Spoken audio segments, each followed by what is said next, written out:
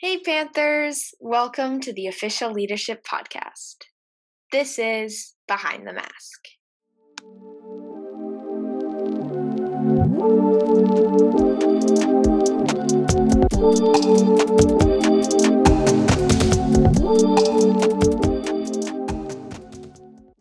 Hey, this is Sophia, the director, and as a reminder, I use she, her pronouns. And I'm Margot, the chief editor. I also use she, her pronouns. And I'm Passion, the assistant editor. I use he, him pronouns. And I'm Irene, the media manager, and I use she, her pronouns. In today's episode, we are taking the opportunity to bring light to transgender rights and its relevance to youth in America. Today's quote is, "Courage is being yourself every day in a world that tells you to be someone else." The source is unknown. Our subtopics will be what it means to be transgender and cisgender, proposed transgender laws, the science behind being transgender, and the trans relevance to youth in America. Make sure to monitor your emotions while listening to any of our episodes and seek professional guidance if you need to. And with that, we'd like to continue. So I'll be starting with what it means to be transgender, which includes non-binary identities and cisgender. And I'll also be going over some terminology. So to start with what it means to be transgender, some people feel like the gender they were assigned at birth didn't match their gender identity or the gender that they fell inside. So they changed to a different gender, which is called being transgender or trans. And being cisgender is actually the opposite. It means that a person identifies with the sex they were assigned at birth. Now, being non-binary or genderqueer is more of an umbrella term for gender identities that are neither male or female and are outside of the gender binary. Non-binary identities can fall under the transgender umbrella since many non-binary people identify with a gender that is different from their assigned sex. And quickly, since we went over gender identity, I just like to clear up the difference between gender identity and sexual identity. Gender identity applies to you as male or female or something else. And your sexual identity applies to who you are interested in. And I'd also like to go over some acronyms that are commonly used, such as FTM, female to male, MTF, male to female, and AGAB, assigned gender at birth. But they don't necessarily have to include a transition. For example, one can identify with the term male or female or non-binary without transitioning medically, socially, or legally. And that's entirely valid. Yeah, you both brought up some really interesting points. Yeah, I think it's just so important to cover all of this, and yeah. One more thing, just to clarify, I would like to add that there is a huge swath of identities under the transgender label, and depending on how you would like to identify, that's also valid, and you can choose multiple labels or a singular label. It's just trans means anything other than cis, and cis means identifying solely and wholly with your own assigned sex at birth. Yeah, so I would like to be allowed to explain some quick and simple basics of scientific studies regarding the brain structures of transgender individuals. So, of course, anyone's gender identity can cover a wide variety of expressions, so it is not my intention to confine one's brain and thinking or functioning in a certain way whatsoever. So, before I get into much, I would like to clarify that biological male and biological female brains have their structural differences. And according to psychiatrist Murat Altanay, the brain of a transgender, especially one who transitioned when they were of youth, exemplifies more of the structural brain similarities to the sex given at birth. And it is also important to note that brain similarities aren't only structural. It can also find functional similarities. So in studies that use MRIs to take images of the brain as people perform tasks, the brain activity of transgender people tends to look more like the gender they identify with. And other studies have shown that transgender people can find similarities in structural and functional uses to both biological male and biological female brains, and any genders and sexes within anything and everything. And of course, due to limited research, there is still much more that we as conscious and inclusive people can learn. And yeah, I don't really have a lot more research that I could find, but even with little research, it can still be very beneficial and interesting to explore the potential psychology and characteristics of the transgender brain.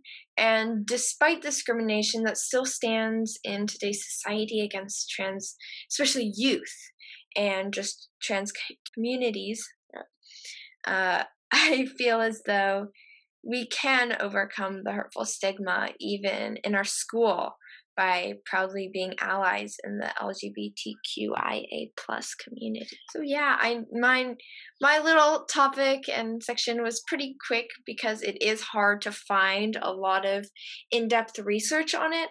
But yeah, I just found it really interesting that the brain usually reflects more of the identity, whatever that may be, identity towards who they think of themselves, you know? So yeah, I found that really interesting. I never actually considered that brains of different genders function differently. It always, to me, just seemed like a brain was a brain and it always functioned the same way. So it's definitely really interesting to hear that transgender people, their brains function like the gender that they identify with more. That's really interesting. Yeah. I think that it's interesting that science is always a double-edged sword when studying people's identities, because it's mostly based off of averages. So it's not meant to invalidate anyone's identity, but it can act as a way of both validating and invalidating one's identity. But I think what we really want to show you all is that science can be very validating, and it has been validating, especially in recent years when people are unbiased in their studies of trans individuals, because that has not always been the case, and science has been very hurtful to the trans community. And that's why I think we're tackling this from a position of great care, and why Margot was very selective in finding which articles she was referencing, because it is purely based off of averages, and those averages don't fit everyone because you are not an average. But in the same way, the trans identity is very expansive. It's really beautiful to look into that science and apply it to people's own sense of self and people's experience. Yeah, I agree with Sophia. So science is really like double-sided sword, and we just want to show the show that science are validating. So I am going to talk about some like anti-transgender laws in US. So this one is really hard to find. And so yeah, because as Sophia said, like this is current, like managed into current days. There are like many laws are built. So like legislation field is like in March marks the like 80th and 81st and 82nd anti-transgender bill introduced in the 2021 state legislative session, surpassing the 2020 total of 79 and marking the highest number of anti-transgender bills in history. The anti-transgender legislation filed in the last 2 days, the last 2 days means like the mid-March, including South Carolina HB 4047, an anti-transgender medical care ban, and Texas SB 1311, an anti-transgender medical care ban, and Michigan SB 218, an anti-transgender sports ban. The Human Rights Campaign has been tracking anti-transgender legislation across state legislatures for decades, including since the surge in anti-LGBTQ states legislation since 2015. The legislative fight to pass discriminatory anti-transgender legislation this year has been fast and furious, led by nation groups aiming to stymie LGBTQ progress. Human Rights Campaign President Alfonso David issues the following statement in response to a record-setting anti-transgender legislative session. These bills are not addressing any real problem, and they are not being requested by constituents. Rather, this effort is being driven by national far-right organizations attempting to score political points by sowing fear and hate. What they don't understand is opposing equality is highly unpopular, even among Trump voters. And states that pass legislation that attacks our community will face severe economic, legal, and reputational harm. In many cases, these legislative pushes are being prioritized above COVID-19 response and relief. This push comes as equally measures gain not only popular support, but legislative momentum on the federal level, with the Biden administration championing equality in early executive actions and Congress considering the Equality Act within the first 100 days of the new administration. I think it's very scary to be living in this world where trans identities are seen as more dangerous than a pandemic, which is obviously entirely untrue and has been disproven by various studies in the past and things like that. But people still perceive it as something that needs to be addressed when really I think that we should be protecting trans individuals, because in reality, cisgender people, sorry, I abbreviated it, are the ones that oftentimes champion these anti-trans bills, not realizing that it is very harmful to trans people and their mental health, especially preventing medical transitions. Yeah, I just think it's like a really scary time that we're living in. And yet there is so much hope because youth, we are the future. Everyone keeps on saying it. And I think I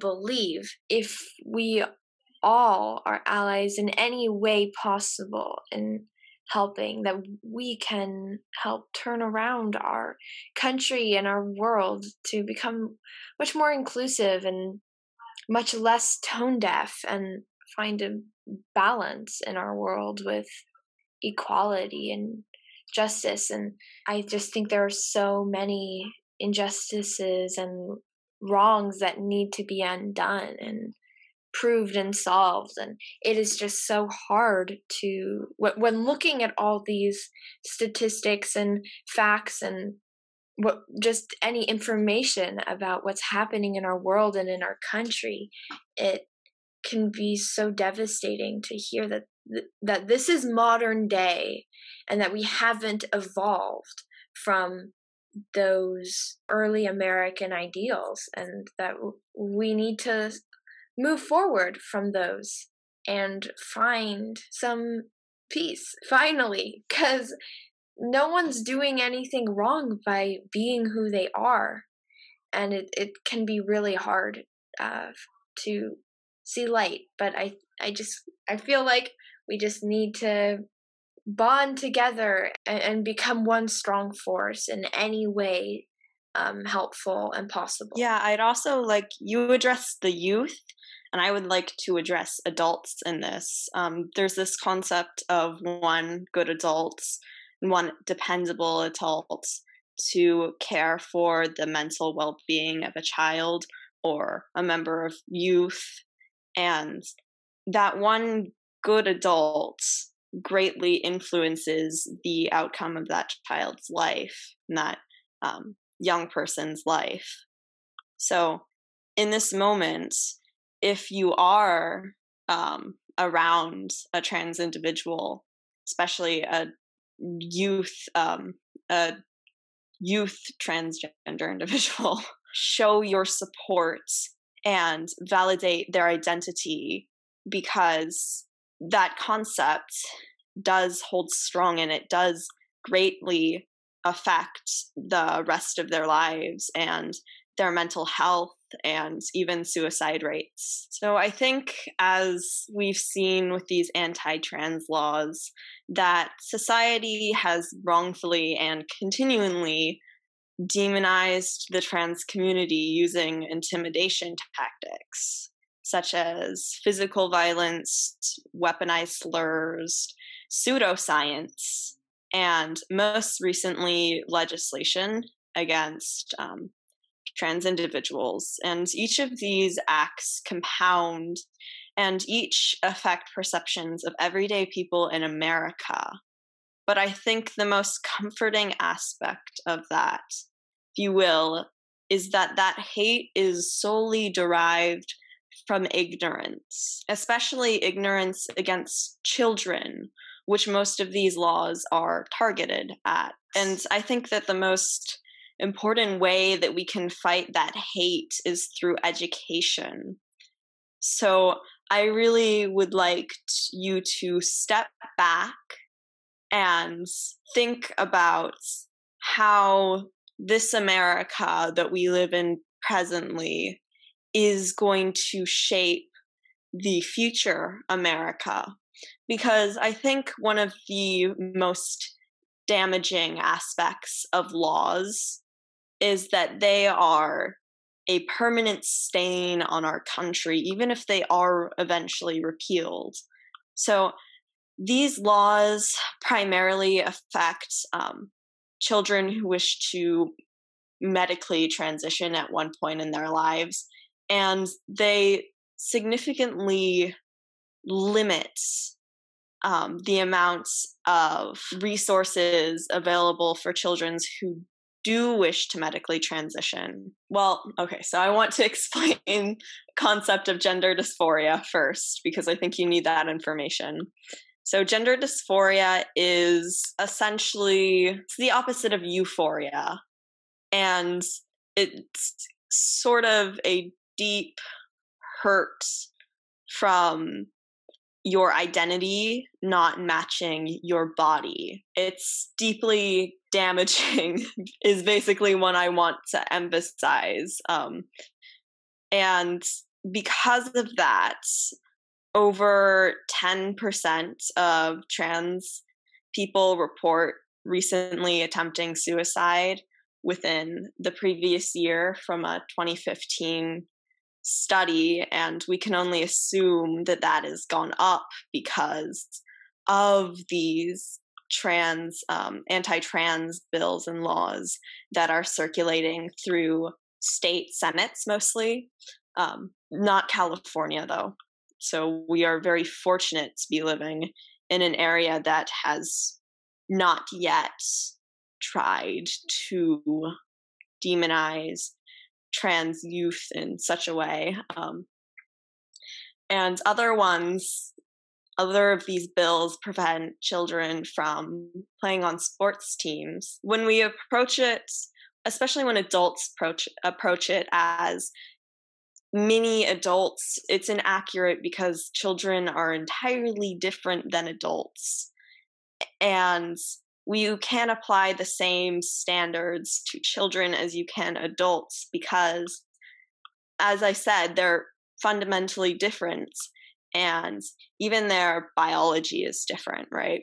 So you can't apply that ideas of men are always stronger than women onto children because it's not always true.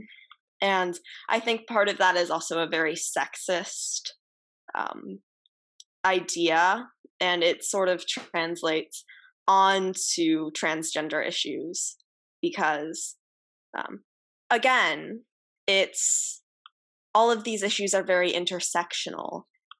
And so I think what is really important is to spread good information and affirming information to those that you know, so that we can begin to break down these ideas that are false and that are leading to these violent acts, not necessarily even violence through physical violence, but also through unintended consequences and stereotypes and harmful perceptions and harmful words being weaponized against the trans community because of the actions of our government and people in our government.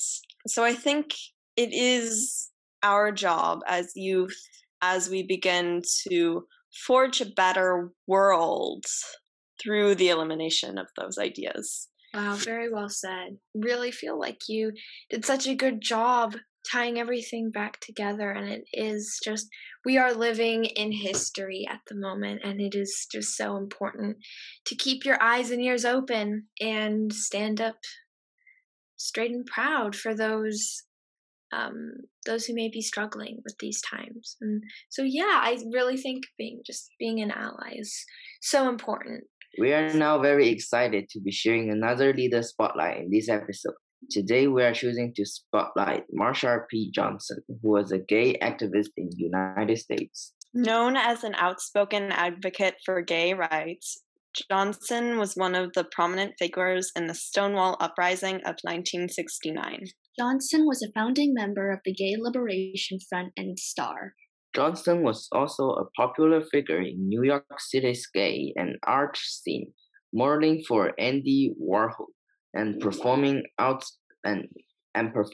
stage with the troupe Hot Peaches. On top of being an advocate for gay rights, they also brought awareness to AIDS with the political group ACT UP. Martha P. Johnson gave inspiration to many LGBTQIA+ groups all around the globe and should be remembered for their contributions to our modern world.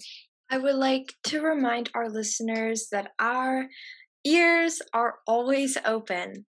Please feel free to submit any anonymous experiences or stories you may have for any topics you want us to cover in future episodes.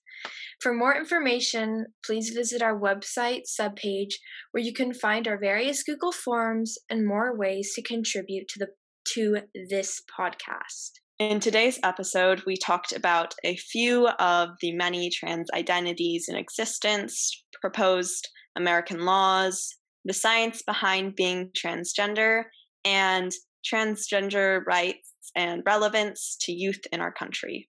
As we end our episode today, I would like to remind all of our listeners to make sure they always monitor their emotions and seek professional guidance if they or anyone they know may need it.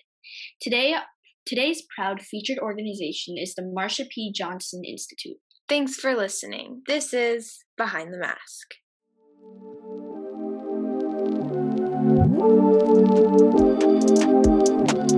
Thank you.